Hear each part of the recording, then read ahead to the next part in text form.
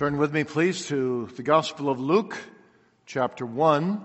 We'll read verses 26 through 56. Luke 1, 26. Hear the word of God. And in the 6th month, the angel Gabriel was sent from God into a city of Galilee named Nazareth to a virgin espoused to a man whose name was Joseph, of the house of David, and the virgin's name was Mary. And the angel came in unto her and said, Hail, thou that art highly favored, the Lord is with thee. Blessed art thou among women. And when she saw him, she was troubled at his saying, and cast in her mind what manner of salutation this should be. And the angel said unto her, Fear not, Mary, for thou hast found favor with God. And behold, thou shalt conceive in thy womb, and bring forth a son. Thou shalt call his name Jesus.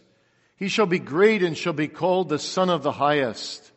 And the Lord God shall give unto him the throne of his father David. And he shall reign over the house of Jacob forever. And of his kingdom there shall be no end. Then said Mary unto the angel, How shall this be, seeing I know not a man? And the angel answered and said unto her, The Holy Ghost shall come upon thee, and the power of the Highest shall overshadow thee.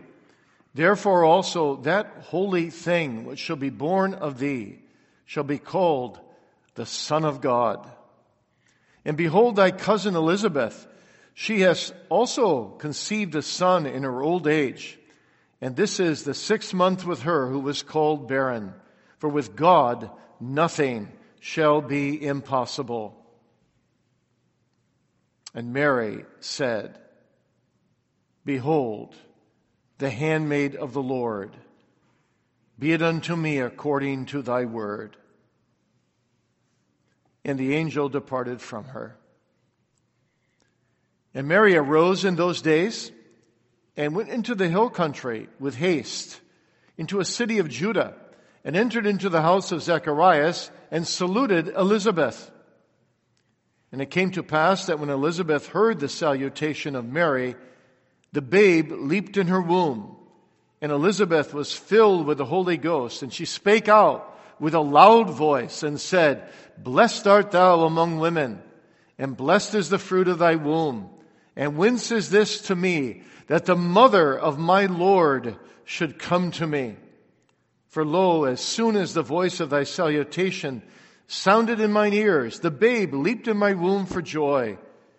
And blessed is she that believed, for there shall be a performance of those things which were told her from the Lord.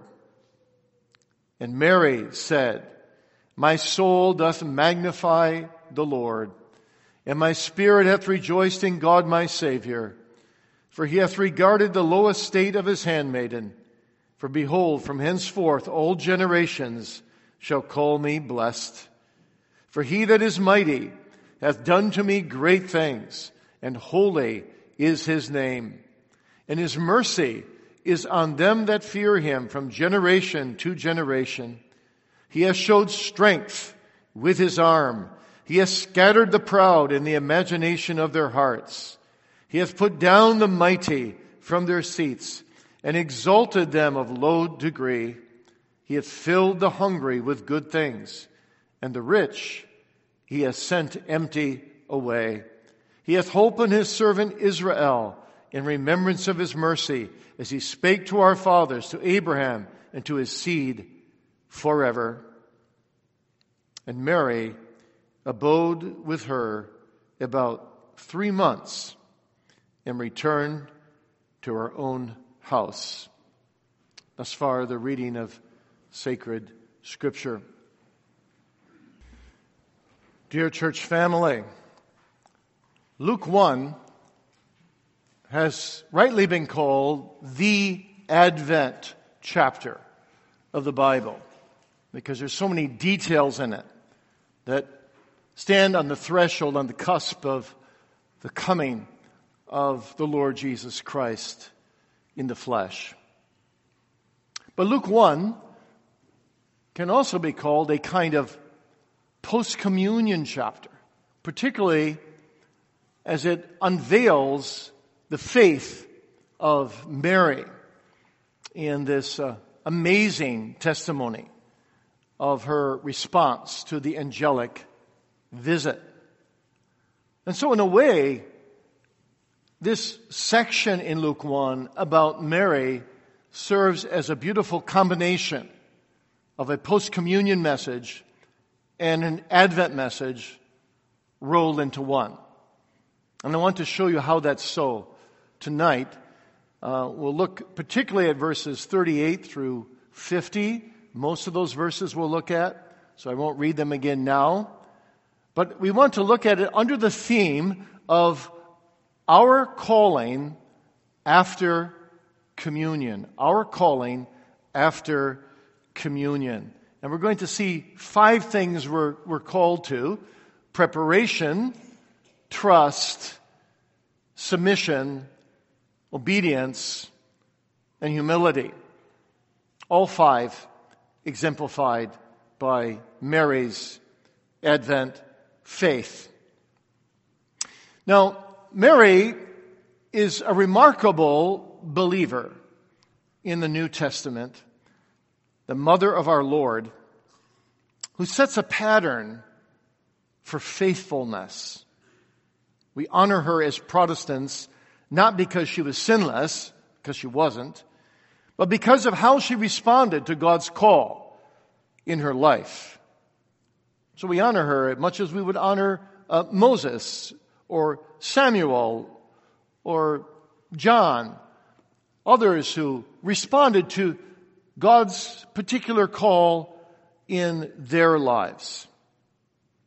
So Mary does the same thing in the portion of Scripture we read tonight, and in our text particularly, she responds with all these characteristics of obedience and submission and trust and joy, as the people of God throughout all ages have responded to God's call when God gives them the grace to do so.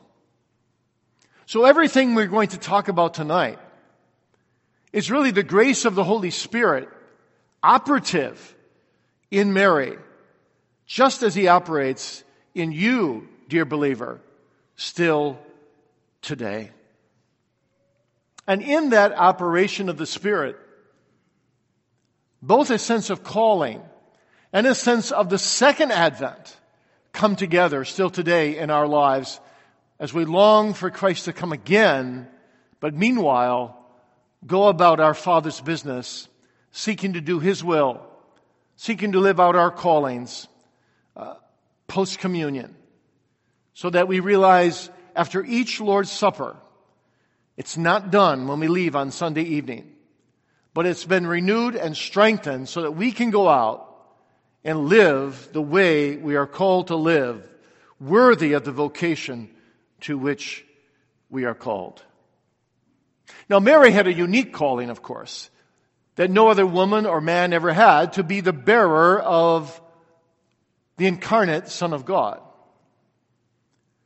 No one will have that exact calling. But every believer will have their own calling.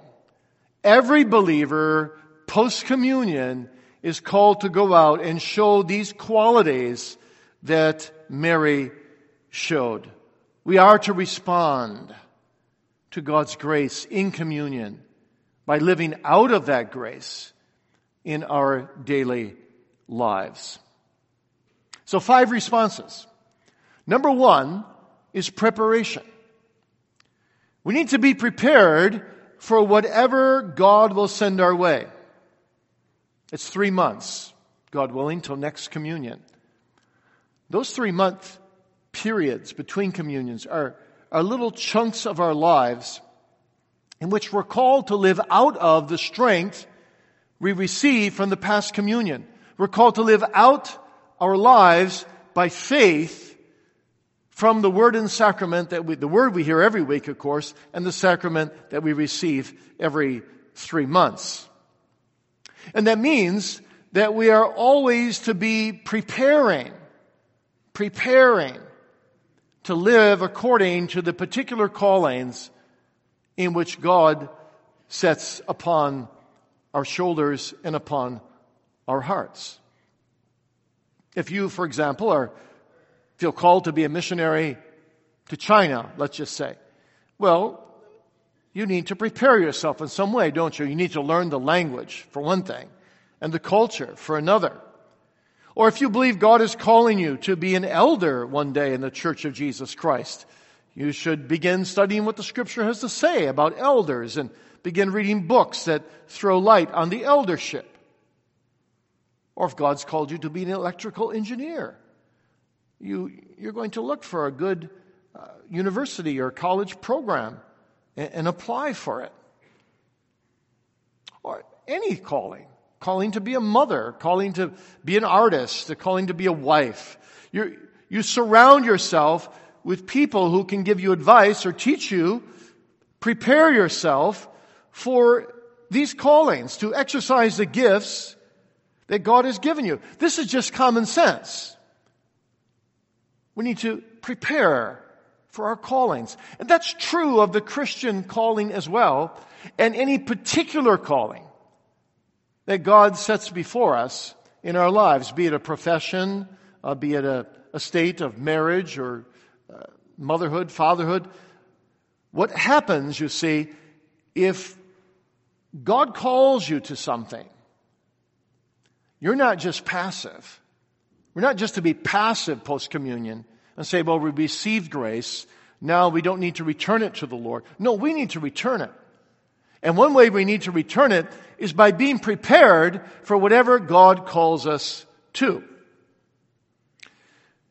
Now, what happens if you're like Mary and God calls you to something that you never dreamed of or you never thought of? Well, that makes the calling maybe a bit tougher in some ways. It's relatively easy to prepare for specific callings you know you're called to. But you need to be open. You and I need to be open that God will call us in ways to particular tasks in our lives, like He did Mary, that we never expected. Sometimes in life we think everything's going to go smoothly in our lives and everything's going to be happy. But God may call us to suffering. God may call us to endure a broken relationship. God may call us to some profession that we never dreamed of. He may call you, a college graduate, in one area to an occupation totally different than what you ever anticipated. Mary shows us what to do in these kinds of situations. You see, Mary was actually preparing to be a wife. She was espoused to Joseph. But suddenly, God puts on her this amazing calling of bearing the Messiah. It's incredible. So, how was Mary being prepared? How was she preparing herself? Well, in two ways. At least two ways. Let me mention just two. Number one, Mary was preparing herself by filling her mind, her heart, her soul with the Word of God. Let me repeat that. It's a very important one. Mary was filling her mind and her inmost being with the Word of God. You can see that in this Magnificat song, as it's often called, which comes from the word magnify, by the way.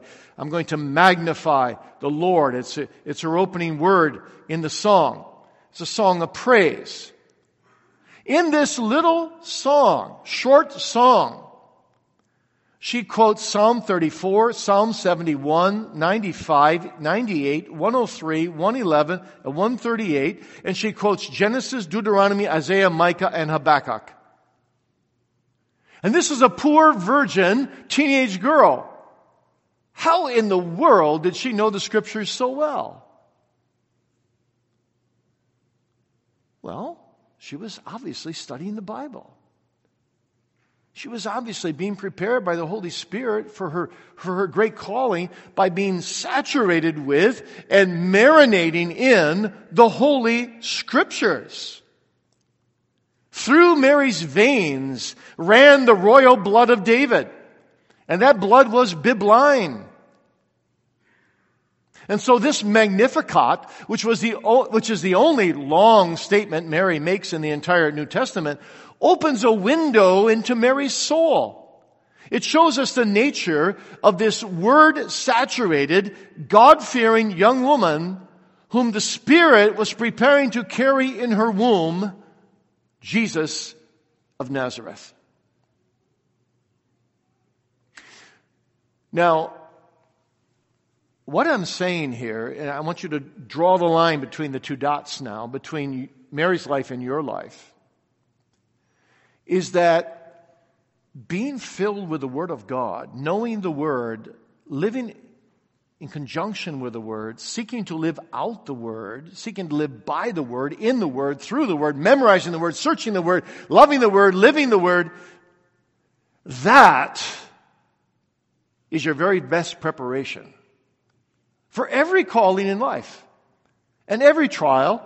Whatever the Lord has in store for you for the next 3 months, be in the Word. That's your best preparation. That's why Mary wasn't completely overwhelmed when she received this amazing calling, which many people would judge her for, no doubt, that she was pregnant illegitimately. But she was able to rest on the Word of God, the word of the angel that came to her, because she had been living a life in which she was resting in the Word of the Old Testament. You get the point, don't you? When you learn to rest daily in the Word, you will be more prepared. I won't say that you won't be shaken by some surprise. I won't be saying that you won't have some ups and downs, especially if they're heavy afflictions. But you'll be more prepared to bear what God calls you to bear when you've been drinking deeply from the Word of God. That's how Mary was being prepared. John Calvin says it so well. By these words, Mary shows that the covenant God made with the fathers was of free grace, for she traces the salvation of her soul and others to the fountain of unmixed mercy in her Magnificat. Hence we infer she was well acquainted with the doctrines of the Scripture. The expectation of Messiah was general, but few had their faith established on so pure a knowledge of Scripture as Mary. You want to be prepared for what God sends your way? Be filled with love for the Word of God and seek to know the Word of God. That will also help you for unforeseen trials. We don't know what the next 3 months will bring, do we? Before the next Lord's Supper. Some of us could die. Some of us could get cancer. Some of us could have heart attacks or strokes. We don't know. Are we prepared for the hard things of life? But also, are we prepared for the good things of life? Maybe God has job transfers in mind for some of us, some of you, that you never anticipated.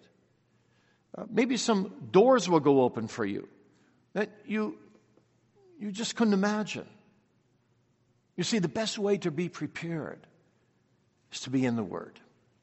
Have your mind be Word-oriented.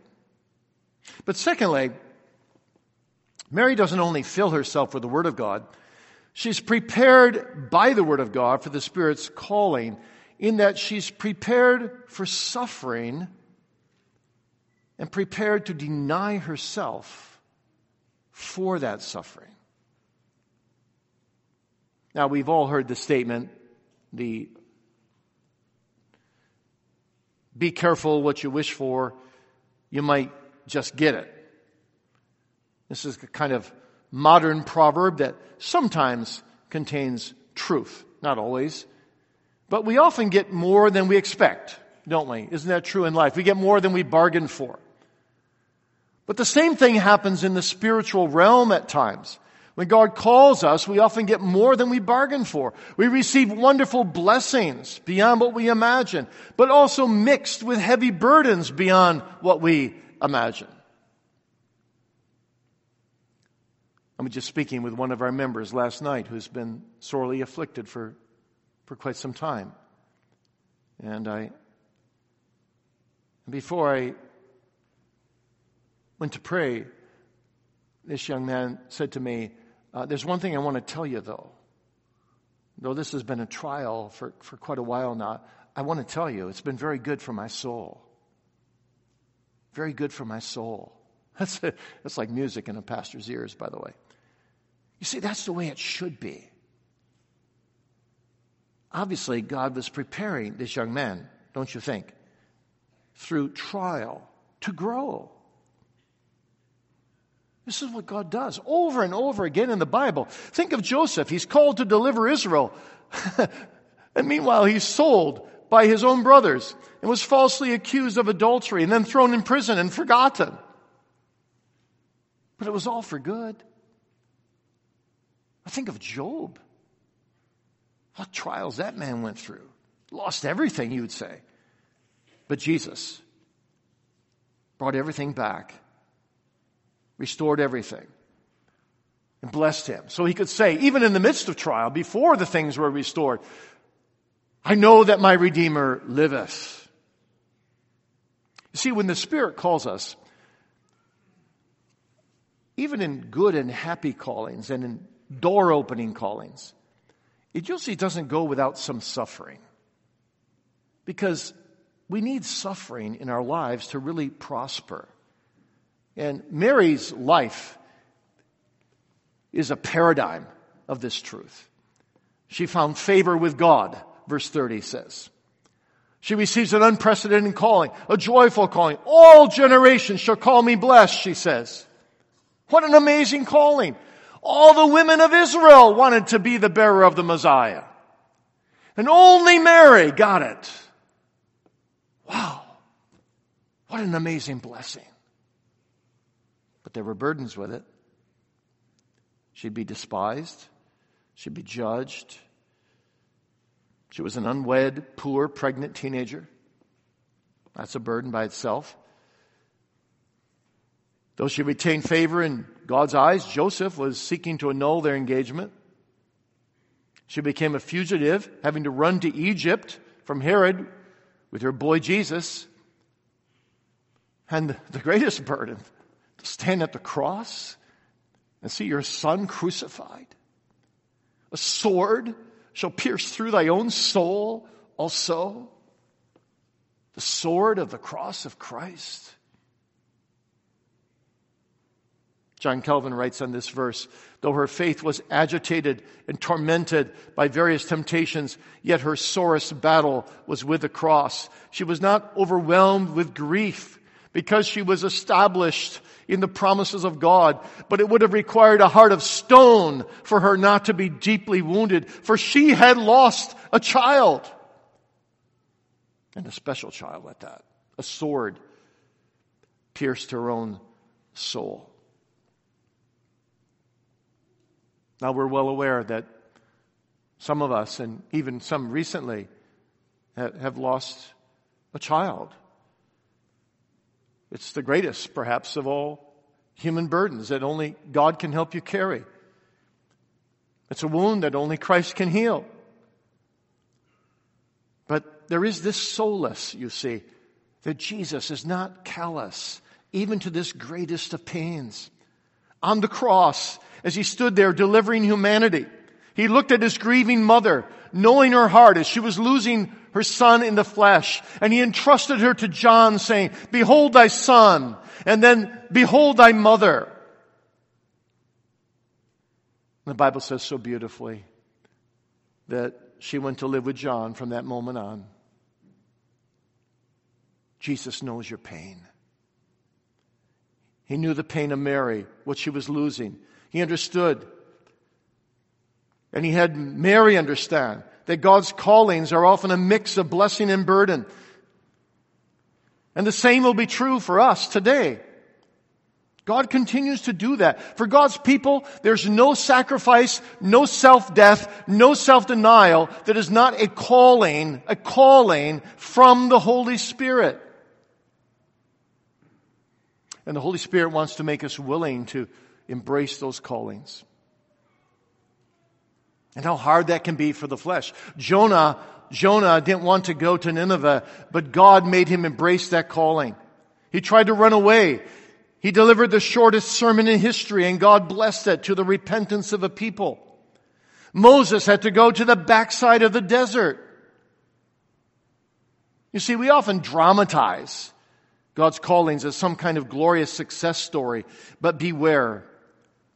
You often get more than you bargained for when God calls you, don't you? He's going to call you in the calling to sacrifice. He's going to call you to a high and lofty task, perhaps. Maybe He's going to call you to care for dying parents. Or perhaps a challenging or dying patient if you're a nurse. Or maybe He's going to call you to move to some place where you really don't at first want to go. God bids His people to come, to obey His calling, and then to die to your own righteousness, to die to your own will.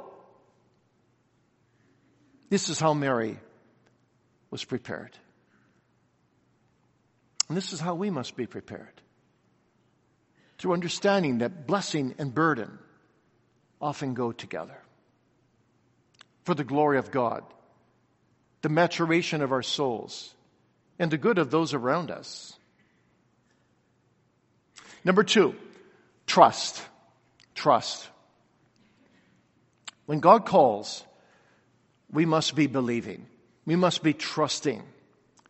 You see, many people who've been called by God, particularly called by God to do certain things, or be a certain way, or follow a certain calling, have trusted in God throughout the ages, even though others have rebuked them, like they rebuked Mary, being pregnant now without being married. They didn't understand it, of course, that it was a legitimate child. But often when we follow God's calling, not everybody will understand. In the spiritual realm, Mary is such an example here. She just believed. She just trusted. It's amazing. We read it, didn't we? When the angel gives this entire message, and then Mary just says, well, how can it be? And the angel basically says, well, you're going to be conceived in your womb the child's going to be conceived by the Holy Ghost. And what does she say? Behold, the handmaid of the Lord. No more questions. What about this, Lord? What about that? What shall I say to these people when they say this? Behold, the handmaid of the Lord. She just believes. And in Luke 1, she's a contrast, isn't she? She's a contrast with Zechariah, the priest who sees the promise of John the Baptist. And Luke juxtaposes the faith and the unbelief, the faith of Mary and the unbelief of Zechariah here. And it's an interesting juxtaposition because Zechariah is the old, supposedly mature priest, the wise, respected priest, part of the privileged spiritual class of the day. And Mary is a young, unmarried girl, teenager, from the line of David, a nobody on the other side of the spectrum. And they both ask questions. But Mary asked her question out of faith. Zechariah asked his question out of unbelief. Zechariah says, verse 18, whereby shall I know this? For I'm an old man. My wife is well stricken in years. And the angel is so angry that he closes Zechariah's mouth. Because he's responding in unbelief. He's not embracing the calling of God upon him and upon Elizabeth. Zechariah would not trust, would not believe. Mary asks a question, not out of unbelief, but out of bewilderment. How shall this be? But as soon as she gets an answer, she believes. Behold, the handmaid of the Lord. And you know that she believes Because later on in verse 45, Elizabeth says exactly that. When Mary comes to visit her, she says, "Blessed is she that believed, for there shall be a performance of those things which are told her from the Lord." So you see, this juxtaposition ends up in a tremendous contrast with Zechariah not able to say one word, and Mary breaking forth in one of the most famous psalms of praise ever uttered, called throughout all of history, the Magnificat. The one who should have believed, the covenant theologian, the priest, did not believe. And here's Mary, the one who had every reason not to believe, humanly speaking, and she does believe and she does trust. So what I'm saying to you tonight is when we leave communion and we really understand what Christ has done for us in word and sacrament, hailing back to the cross, hailing back all the way to eternity past when he agreed to do all this, and then hailing forward to his second advent and to what will happen on the day of judgment and what will happen in everlasting glory, when we really grasp that, you see,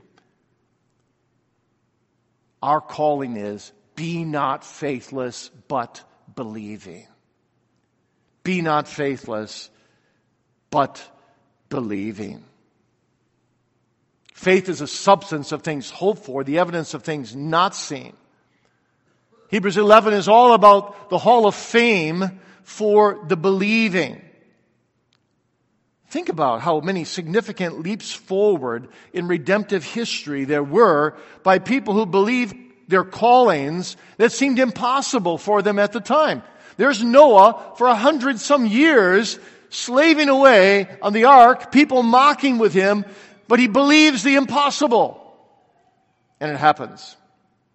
There's Abraham, leaving everything behind, called to go out into a place which he should have to receive for an inheritance, obeying, and went out not knowing whither he went. His father is an idol maker, and he's going to be the father of all the faithful. God is a God of impossibilities.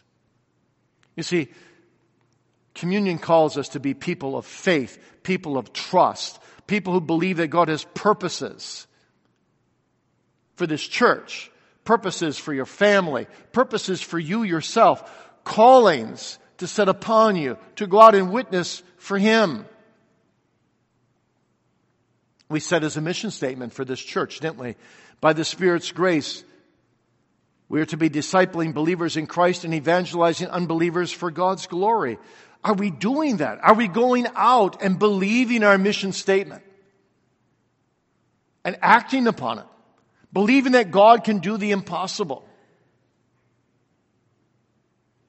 This afternoon, my wife tells me there were only 11 children at our Sunday afternoon Sunday school.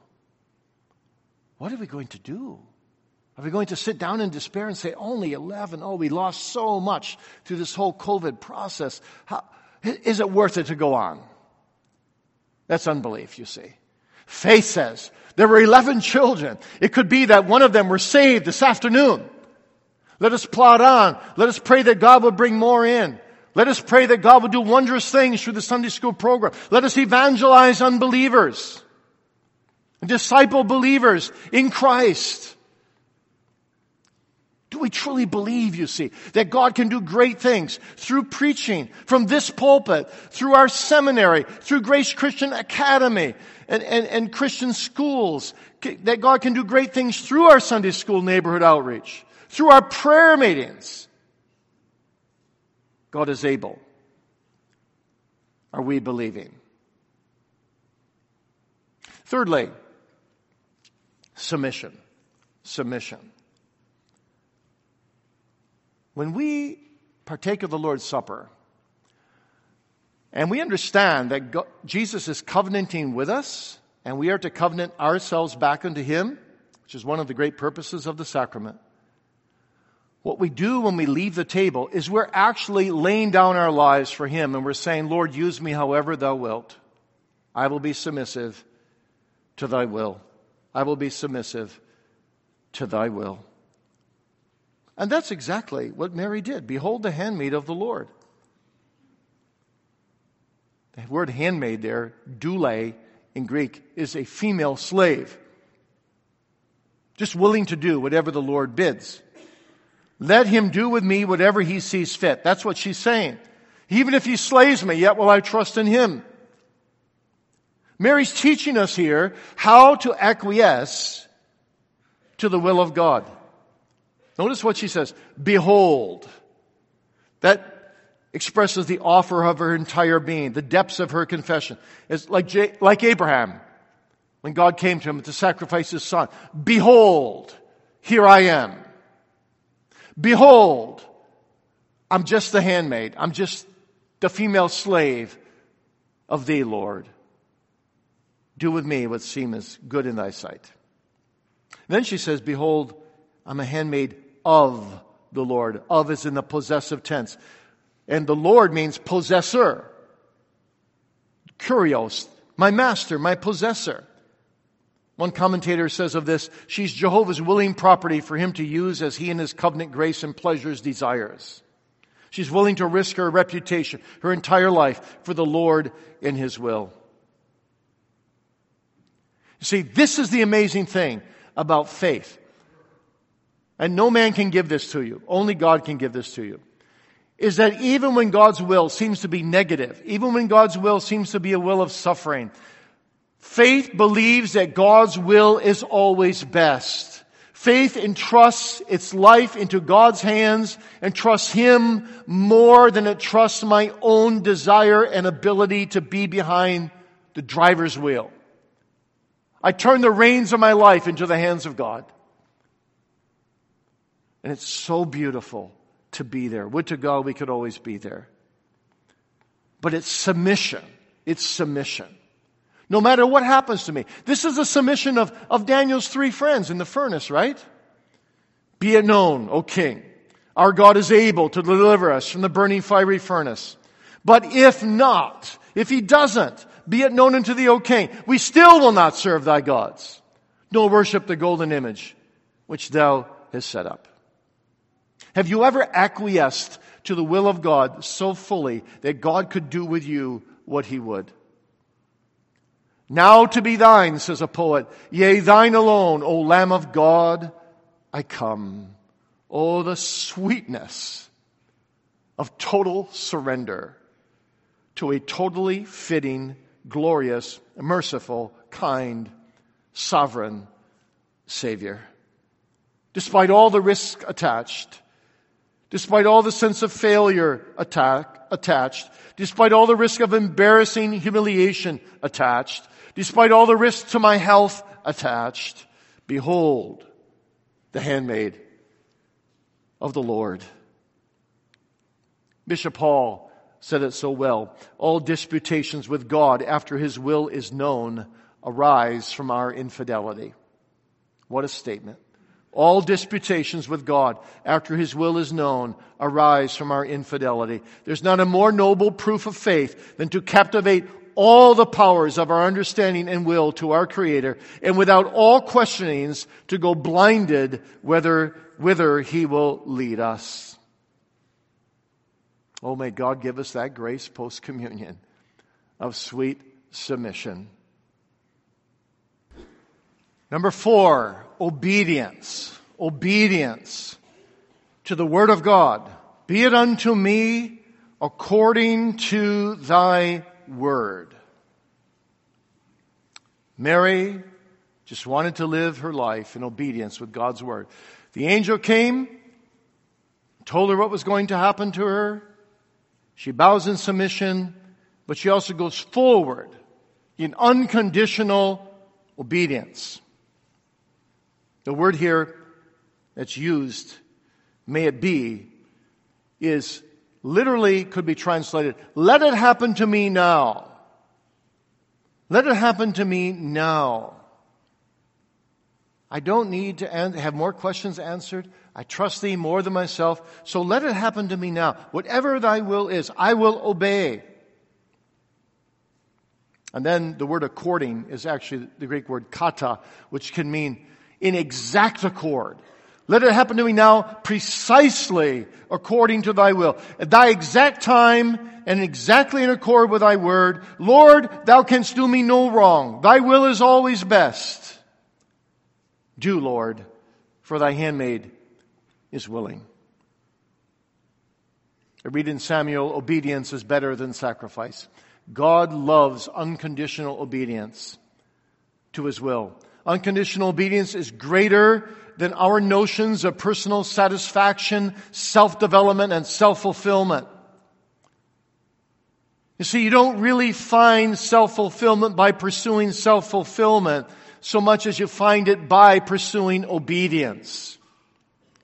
In the last analysis in our lives, as believers, it is on the path of obedience that we find our fulfillment. And on that path we learn that God's will may not coincide with our notions of my personal development, my personal 10-year goals, my personal aspirations.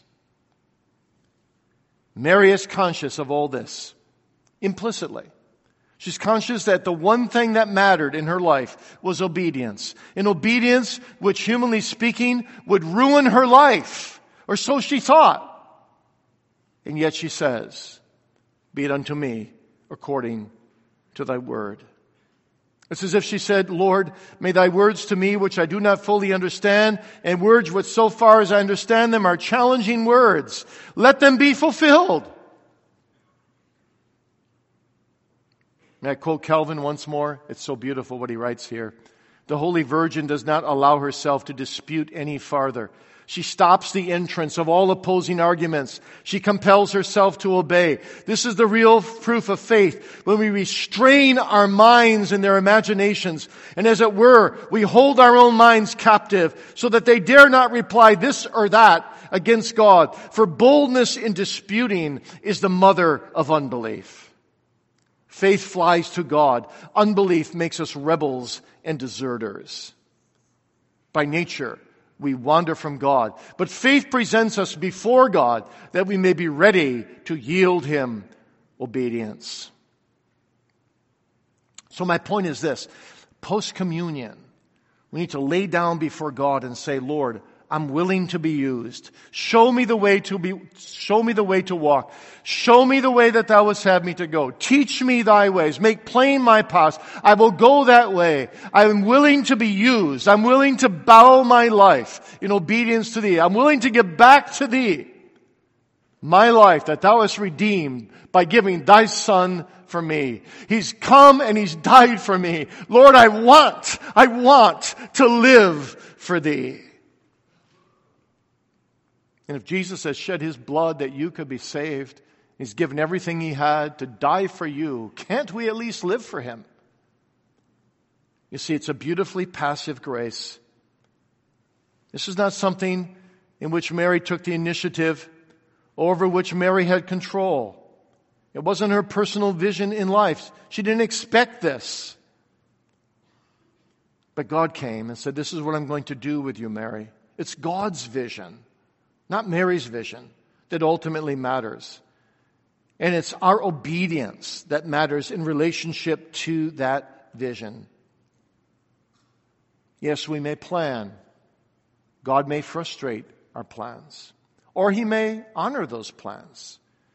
But one thing is sure.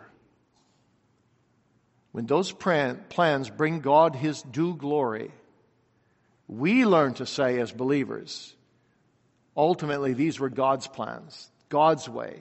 God put the vision in my mind or whatever, but it was God's plan. God gets the credit. God gets the glory.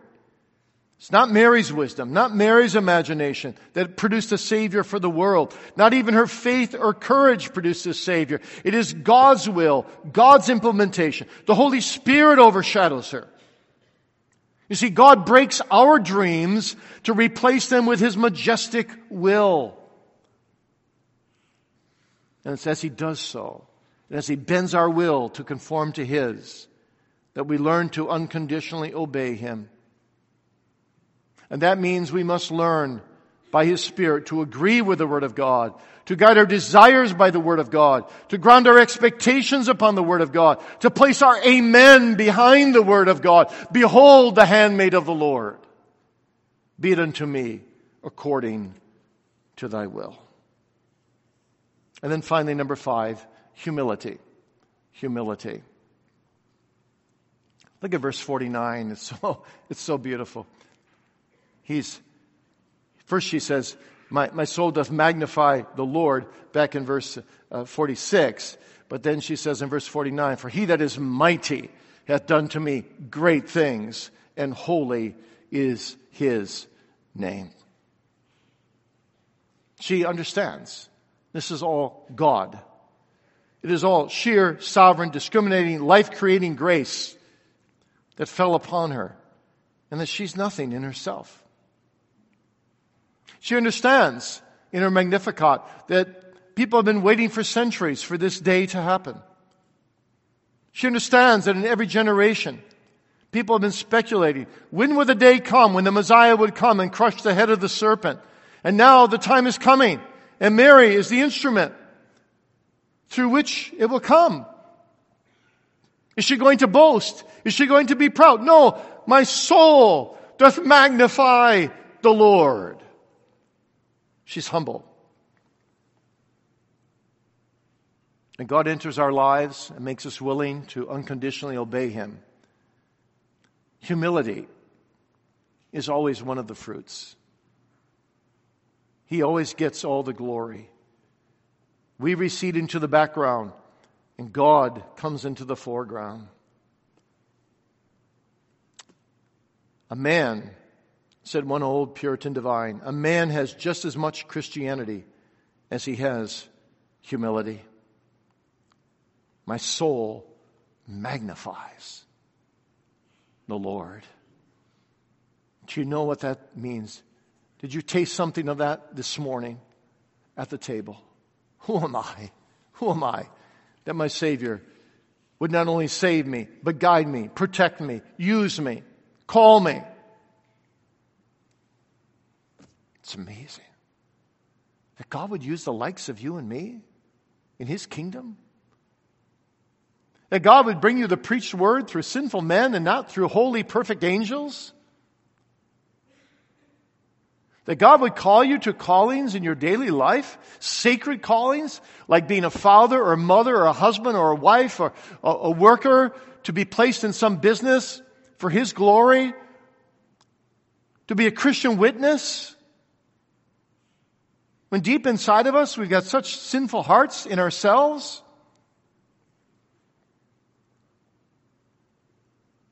It ought to be enough to humble all of us.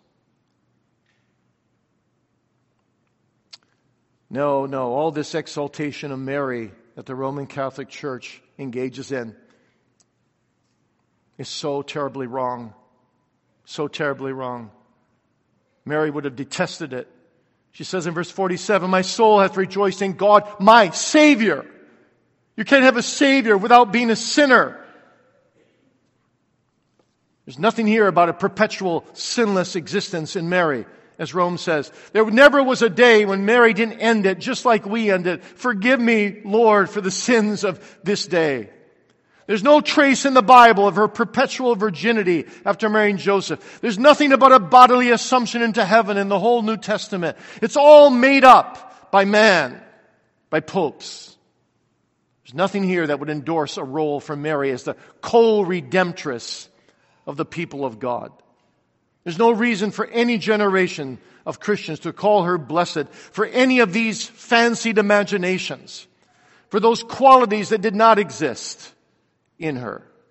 No, she sees herself as a sinner, a humble sinner, following in the line of Adam, and having within herself fallen humanity, a need for a Savior. Nothing in my hands I bring, simply to thy cross I cling. That's really what the Magnificat is saying. I rejoice in God, my Savior, the one whom I'm going to be carrying. I rejoice in Him because He will save me. My Son will be my Lord, my God, my Savior. In fact, the only way that Mary could live in these 5 ways, the only way she could show anything of these 5 graces of preparation, trust, submission, obedience, and humility is because of Christ. It's because he responded to his call perfectly from his Father. It's because he was always going about doing his Father's business. Because he never failed once, never sinned once, was absolutely perfectly obedient, even unto death, that Mary can receive some of that obedience of Christ so that she might obey the Lord in response to his obedience. And so Mary has to learn like we all have to learn. Without me, Jesus said, John 15, without me, ye can do nothing. But by my God, I can run through a troop and jump over a wall because of Christ. And so if you're a Christian sitting here tonight, you have a great calling. You have a calling of preparation. You have a calling to trust. You have a calling to submit, a calling to obey, and a calling to be humble, to stay humble, remembering that Jesus Christ receives all the honor and all the glory. And if you're not a Christian sitting here tonight, and Christ is not your number one, Christ is not your life, Christ is not your love, your Savior, your Lord, your treasure, you've got no real Advent. You've got nothing really to look forward to until you're in him, until you repent and believe the gospel. In fact, you're on your way to destruction. You're on your way to death without being prepared to die. You're on your way to self-destruction. But it doesn't have to be that way. He says, come unto me, all ye that are weary and heavy laden, and I will give you rest. Rest in myself, that is the Lord of glory. Jesus is able to save you. Jesus is willing to save you. Jesus is almighty to save you. Bow before him and cry out, oh God, be merciful to me, the sinner. Amen. Gracious God, we thank thee so much for the fruits that the gospel brings. Thank thee so much for post-communion fruits that thou canst work in thy people like Mary. And we pray, Lord, that as we leave this place tonight and go out into our work week, that we'll take these 5 words with us and meditate on them and ask for grace to implement them like Mary, to be prepared, to be trusting, to be submissive, to be obedient, and to be humble, all out of Jesus. O Lord Jesus, thou hast said, by their fruits ye shall know them. Please work those fruits in our lives and forgive us for all our self-willed religion, all our self-willed kicking against the pricks, all our lack of submission to thee. Lord, how often we resist what thou dost put in our pathway, and our spiritual life suffers when we become bitter and disappointed with thee or with others or with thy ways.